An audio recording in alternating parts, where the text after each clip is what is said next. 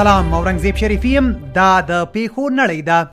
بی بی سی د امریکا د نیویارک په بروکلن ښار د ریل په یو تمځای کې د سې شنبې په سهار ډزې شوې چې له امله یې 14 کسان ژوبل شوي دي. دویچه ویلې په آلمان کې د سرشمېرنې اداره وایي چې په دغه هیواد کې د هغو انسانانو شمېر زیات شوی چې د مهاجرت شالید لري. الجزیره د روسیې ولسمشر ولادیمیر پوتین وایي چې هیواد به یې له اوکراین سره په جګړه کې خپلې موخې ته ځان رسوي. بی بی سی د پاکستان مخکنی لومړی وزیر عمران خان وایي چې یوازې ولس د خپلې خپلواکۍ او جمهوریت ساتنه کولی شي، پوځ یا بهرنی ځواک مرسته نشي کولی. او دا هم د ورځې په زړه پورې خبر. د کاناډا په البرټا ولایت کې د یخ پر سر د هاکي 40 لوبغاړو د 260 ساعتونو لپاره د یخ پر سر د هاکي لوبه د تیر دوشنبه پورې روانه وساتله او په ګینس کتاب کې خپل نمونه ثبت کړل.